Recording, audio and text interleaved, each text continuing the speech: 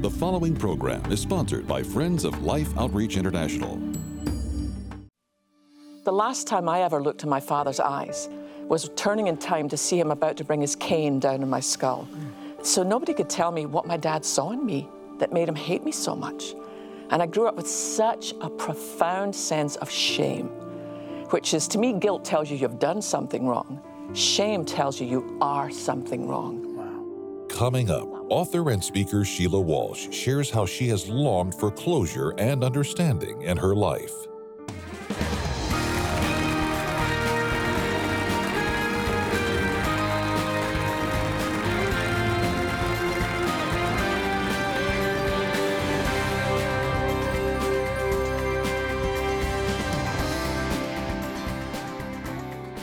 Hello, I'm Sheila Walsh, and welcome to Life Today. You know, sometimes I think we spend a lot of time sending our kids off to college. I think of my own son, and, you know, somehow they're supposed to know at like 18, 19, 20 what they're going to do with the rest of their life. And that can be pretty heavy. That's a lot to do. But sometimes later in life, we think, Lord, have I really fulfilled my destiny? Have I really done the things that you've called me to do? Maybe there's even like a dream in your heart, something when you were younger you thought, I know God wants me to do this, and it's been kind of shelved for a while. Well, we're going to talk a little bit about that today, and we have a phenomenal resource available for you from some just amazing Bible teachers like Lisa Bevere and Christine Kane. And we asked each one of these girls, you know, how did you know what your destiny was in God? And I got to be part of that series too, which was really fun. Well, recently I had an opportunity to talk with James and Betty about the very thing that God has shown me about my own destiny and about how some of the wrong paths can even lead you ultimately to God's best. And I'll tell you a little bit more about that later, but first of all, watch this. Would you welcome Sheila Walsh? And this story, Sheila, we're glad to have you as part of Life Outreach and Life Today. You're doing a great job blessing our viewers. Thank you. And your participation in our mission outreaches. I want you to just really cover some ground because you are a gifted writer and a gifted communicator. I sense here that you're taking us on what I would say is kind of a life journey, and you're talking about longings, and you're talking about things that happened that had a definite effect on you. So what do you want us to hear, and what do you want people to get from the book about the longing? You know, it's funny, when before I started to write the book, I had this experience in an arena during the kind of glory days of Women of Faith. I remember I was sitting there and there was 15,000 women in the arena. I was about to go up and speak. My husband was there, my son was there, and I had this profound ache inside. And I remember saying, Lord, what is it? What's wrong with me? What is this? And I had this, I've never heard the audible voice of God, but I had this picture as if the Lord was taking me to a place where the arena was gone. And it looked like I was in this castle. It looked like it was Scotland to me. And I was invited to come into this room, and it was clear to me that it was Christ who was sitting on this chair. And I knelt down at his feet, and he put one hand on my head. And with the other hand, he did like that, as if to say, nobody else gets to come in here. And I began to understand that there is a place inside every man, woman, and child, those who acknowledge the presence of God and even those who don't.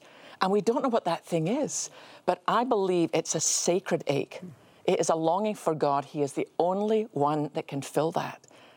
And we'll have it, I believe, partly until we see him face to face. But when you don't get that, you try and fill it with everything else. Yeah. You know, the woman who buys one more pair of shoes, it's really not a shoe longing that you've got. The person who goes and eats a pint of Ben & Jerry's ice cream when it stopped tasting good. The person who pops another pill when the pain is gone. You're longing for something more. And what I've come to understand is we were built to long for him. Yes. And it's almost like this little stamp in our heart that says, hey, you're not home yet. And one day, when we see Jesus face to face, those longings will all be gone. But until then, we need to understand, why do I respond the way I respond in a certain, given set of circumstances? Because if you don't understand it, you will repeat it over and over until you get understanding. And you come up empty until you get it. You do, and it's like Edward Burke, that famous Irish magistrate and great statesman, said, you know, if you don't understand history, you're destined to repeat it. It's like the girl who grew up with an abusive father, who then goes on and marries an abusive husband. Because as a child, you feel helpless, and you almost try and recreate the scenario, longing for a different ending, praying that this time you can change the ending. The last time I ever looked in my father's eyes was turning in time to see him about to bring his cane down on my skull. And honestly, what I remembered more about that night wasn't just the sound of sirens as the police arrived and my mother screaming. It was the look in my father's eyes, a look of absolute hatred.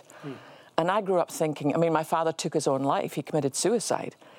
So nobody could tell me what my dad saw in me that made him hate me so much. And I grew up with such a profound sense of shame, which is, to me, guilt tells you you've done something wrong. Shame tells you you are something wrong. Wow. And if you feel that, what do you do with that? You know, some people try and hide behind drugs or alcohol or, you know, food too much or too little. I found the perfect place to hide, you know, Christian ministry, you know? I mean, who's going to say to you, put down that Bible or we're going to have an intervention? You know, I mean, it's probably not going to happen. But God's the only one who knows if we're serving out of pain or passion for him. I read somebody said, the guy who knocks at a brothel door is really a knock at the heart of God. And I was like, yeah, right. Try getting that one past your wife. But honestly, the more I thought about it, I thought, you know, I actually believe that's true. Think how many men are out there, you know, hooked on porn, one relationship after another. The next morning, do any of them feel better? No. The woman who just buys one more outfit and you're in credit card debt and nothing's touching that place inside, because it really is a longing that only God can fill. Okay, how do you show someone to begin to make that connection? Because you've been on a journey making it. I don't think the journey for that connection or that closeness, I don't think it ends on this earth. You said until we see him face to face, but that doesn't mean we live empty or we live with a longing that is so painful that we don't see progress. So how do you walk people through this? How do you help them walk it out? It's a shift, though, James, because that ache, now, when Christ comes in, when you're filled with the Holy Spirit, when you learn to dive deep into God's Word and to worship, I mean, that fills so much, but there's still a little place left, but it's not the bad news. To me, it's the good news. It's a holy place. It's a sacred ache. It's every single one of us can just get away from the crowd and find that place where you just kneel down at his feet, feel the Lamb of God put his hand on your head and say, you know, I'm here. I'll always be here. But I try to encourage women to, like, a woman wrote to me last week and she said, I'm trying to control my husband, but he's not listening. And I'm trying to get my kids to act right, and they're not acting right. And part of our longings come from good places. You know, women want, I mean, you know, we want to provide a home where our husbands are happy and our children are happy. But then if they start not to behave the way we think they should, what's natural can cross into what's manipulative and destructive. And we either, you know, like over-spiritualize, I'm just behaving this way because I don't think Jesus approves of how you're living, or we punish, or we withdraw. That's what I used to be guilty of. It's like, well, you know, I'm still here, but I'm not here. You know, you vote yourself off the boat. And I'm learning that surrender is one of the most powerfully weighty words in the English language.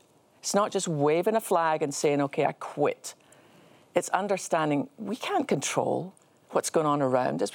If you can barely control your own habits, how can you expect to do it with your family? But to be able to lift those people to the feet of Christ and say, Lord, I love this man, and at the moment, I don't know what he's doing. Lord, I love these children, but they're going off in crazy directions. You love them so much more. So I surrender. And learn to work. Last week, I had an opportunity to go to the Billy Graham Library.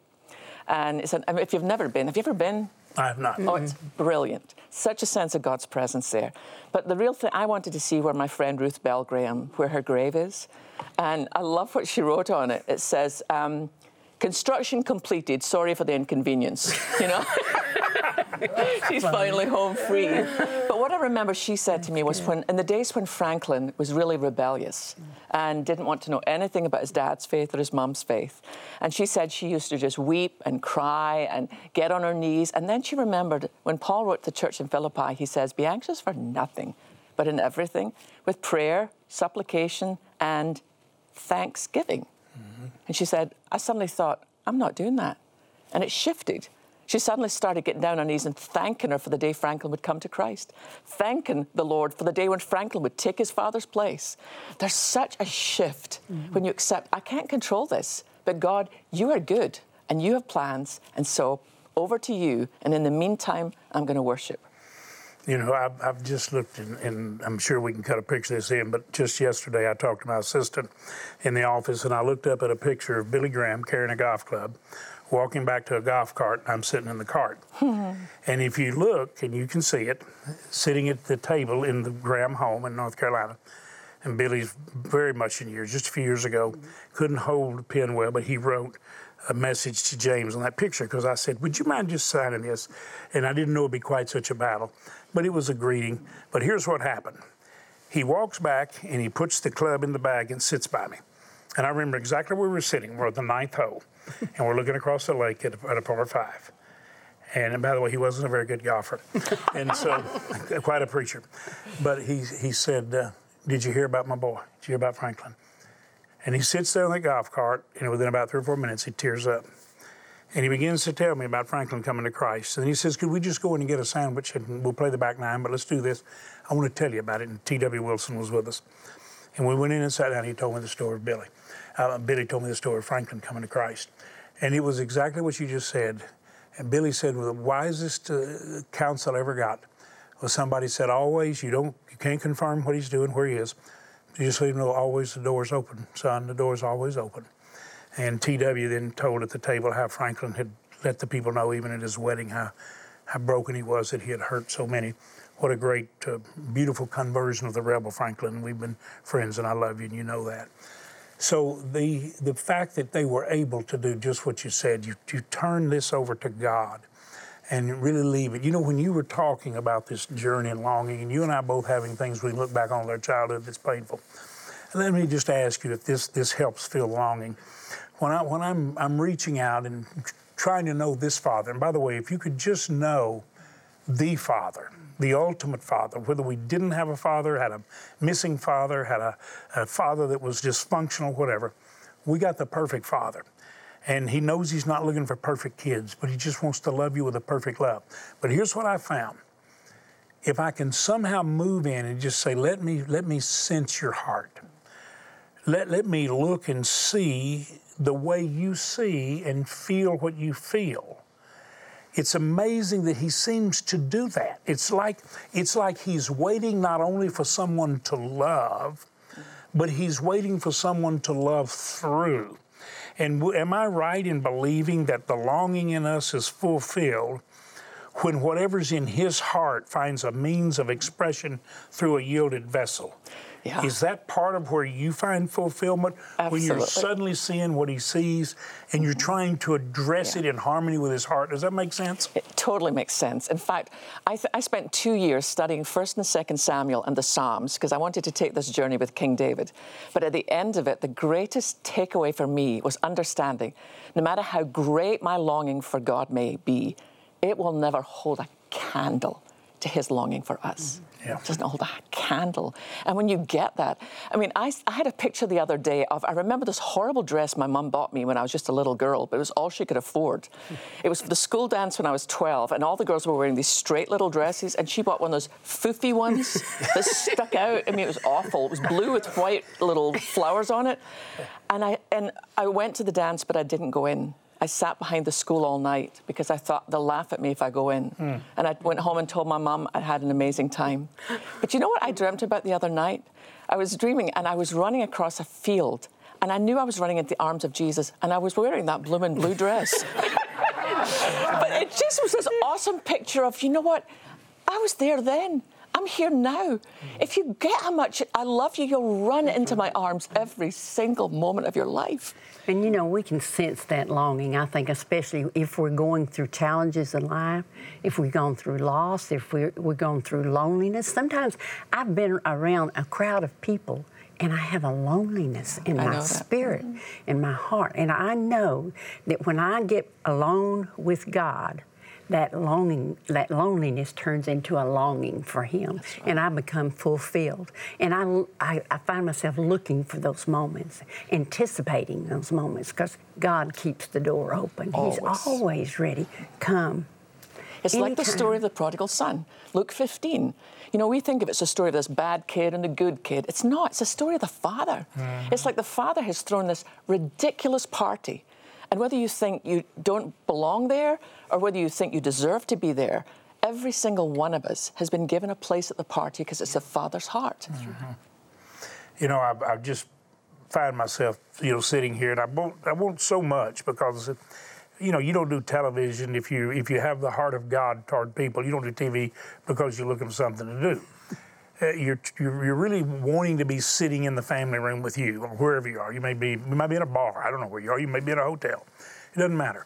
But when I look out, I find myself just really wanting you to understand that if you would let God take you in His arms and pull you up to His heart, and you say, well, what will make me, feel a peace and a contentment? Just try this. Lord, would you, as you hold me, and you say you love me, and you love me, and you're the shelter and the shadow, and as I just lean in, what do you want to happen through me? Now just do this. Asking, because I believe this is His heart. Father, let me look out and see people as opportunities. Let me see them as someone that you want to touch, bless, assist, relieve in some way, and let me be an expression of your heart toward them. Does this make sense? Yeah. That this is what we do? Every single day, if we could pray this prayer, God, give me eyes to see today what I would miss, and give me ears to hear beyond what somebody's saying to what's going on in their heart. Driving here to the studio, I stop at Starbucks, because one does. And there's a woman sitting outside, and the Lord said, go talk to her. So I sat down the sidewalk beside her, and I said, are you okay? And she said, no, I'm not okay. She just discovered she had terminal cancer. And to be able to put my arm around her and to lift her, because she's my sister, to pray for her, to put my arm around her and say, you know what? God heard your prayer. I'm heading somewhere else, but He said, no, go sit down beside her. God's listening. He cares about you. You heard, you really heard a whole download, a whole truckload of transforming truth during this little period.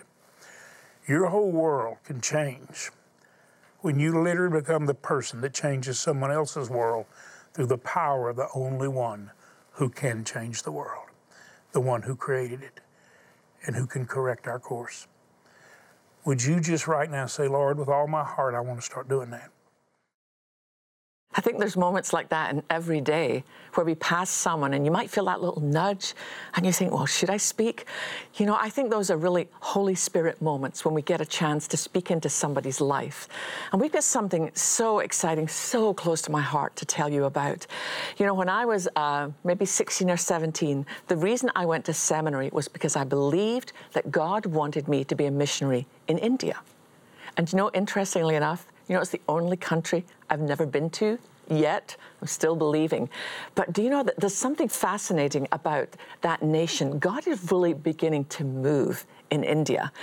And in the big cities, it's not so hard to reach people. But there are so many people who live in the outlying villages. But they need to know the gospel of Jesus, just like a woman sitting at the side of Starbucks needed to know that God saw her. There are so many people in these villages who have never even heard the name of Jesus. But the fascinating thing is, movies are huge in India. So if you say to people, hey, come see this movie, flocks of people, hundreds of people will come. And we have the privilege to show them not just a movie. We have the privilege to introduce them to a person who will radically change their lives in India. Watch this. From football stadiums to convention centers to city streets, over the past 5 decades, James Robison and Life Outreach International have used just about every means available to spread the good news of the gospel around the world. And even now, through the showing of a film produced in India with an all-Indian cast, millions have accepted Jesus Christ as their personal Savior. Life Outreach has partnered with John Gilman of Dayspring International to mobilize hundreds of film teams to travel to remote villages of India and present this unique film on the life of Christ. In this village tonight, we're going to show the story of Jesus in all of its glory, and these precious folks are going to see the gospel for the first time in their life, and many of them are going to find joy and peace in Jesus Christ because of what someone did to help send this team here tonight. While I'm watching the Sagar film, when the crucifixion the scene come, then I have to ask myself why Jesus died like that very terrible death. And then I asked myself, because of my sin he died. Then I accepted him and I received him as my personal savior. God did a miracle in my life. I was very young when I saw the Sagar. For my simple mind that time, Jesus was a great person. So I gave my life completely to him, and now he is my horn of salvation. And then I showed the same film to my children. After that, this small guy, he said, God is good. The night which I seen the Daya Sagar movie, that night I could not able to sleep because of the things what happened in the cross. Voluntarily I went to ask those who are screen the movie from Daya Sagar, can I pray for me? Because I seen the real God today. I want you to pray and ask God what He would have you to do to send our mobile teams into these villages so that many more can hear the good news of Jesus and His love.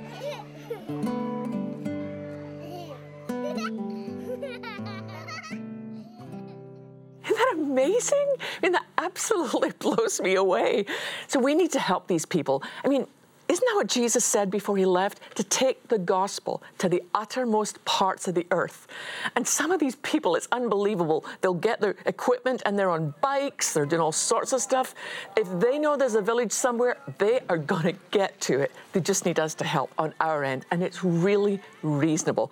For $40, you're actually going to share that film with 400 people. 1,000 shares it with 10,000 people or 25 villages. Or if you feel you can do a little bit more, 4,400 will equip a team that will give them the DVD player, everything to set it up in the village. And they go. These people are committed. I know these people well. I've known them for 20, 30 years. They're dear friends of mine. And to get the stories back of the numbers of people, of young children, men and women, who suddenly they watch the story of Christ and it becomes alive and real. And really, there's a revival beginning in India, and you and I get to be a part of it. So please, will you give your very best gift? With any gift at all, we have this Living Your Destiny CD. It's got Beth Moore, Lisa Bevere, Sheila Walsh, Christine Kane, Sarah Jakes Roberts. Now, if you give a little bit more, if you're able to give 120, then we're going to send you my book, The Longing in Me, and Christine Kane's amazing book, Unashamed. But let's do this. Let's make sure there's not one village left in India that hasn't heard the good news of the gospel of Jesus Christ. It used to be so hard to be a woman in India. You probably know something of the caste system too, where some people are made to feel the lowest of the low. When these people see that God Almighty became the lowest of the low, so that they could find a way home, they respond to the gospel. So let me just remind you, it's so doable. A gift of $40, 400 people in a village will see the movie. 120, you'll share it with 1,200 people. Isn't that amazing? To think that what you might pay to go out and have a meal will suddenly mean that there's 50, 60, 1,200 people around the marriage feast of the Lamb when this is all over down here because you cared enough to make sure that movie got to every single village in India with the good news. The amazing thing is, I've talked to John Gilman, and he's told me that most of these people, it's the first time they have ever heard that Jesus came. Let's take the gospel to the ends of the earth. Go to your phones right now, would you? Thank you. Go into all the world and preach the gospel. In a nation filled with so much poverty and spiritual darkness, Life Outreach has partnered with John Gilman to present a powerful motion picture on the life of Christ that displays his miracles and demonstrates his love to the people of India. With your support, 2.4 million souls who are looking for our Savior's love will be reached with this unique outreach. While the number is great, the cost to present the gospel message is only 10 cents per person. That means your gift of $40 will share the light of God's love with 400 people. $80 will help share the film with 800 people. $120 will share the film with 1,200 people. And $1,000 will help reach 10,000 people with the life-changing message of the gospel. With your gift of any amount, we'll send you the exclusive audio CD series, Living Your Destiny. Hear 5 outstanding Bible teachers and women of faith share how to live the life God destined for you. With your gift of $120 or more to help reach 1,200 people with the gospel through film evangelism, you may also request 2 outstanding books, The Longing in Me by Sheila Walsh and Unashamed by Christine Kane. Please call, write, or make your gift online today.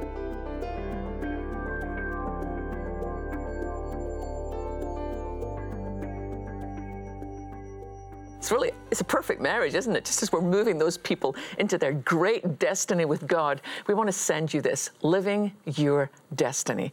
Really, we love the way that you partner with us all around the world and make such a difference. I really think it won't be until we're finally done here and we'll all get home that we'll see the impact of what you did because you reached out in Jesus' name. So for James and Betty, I'm Sheila Walsh saying thank you. God bless you.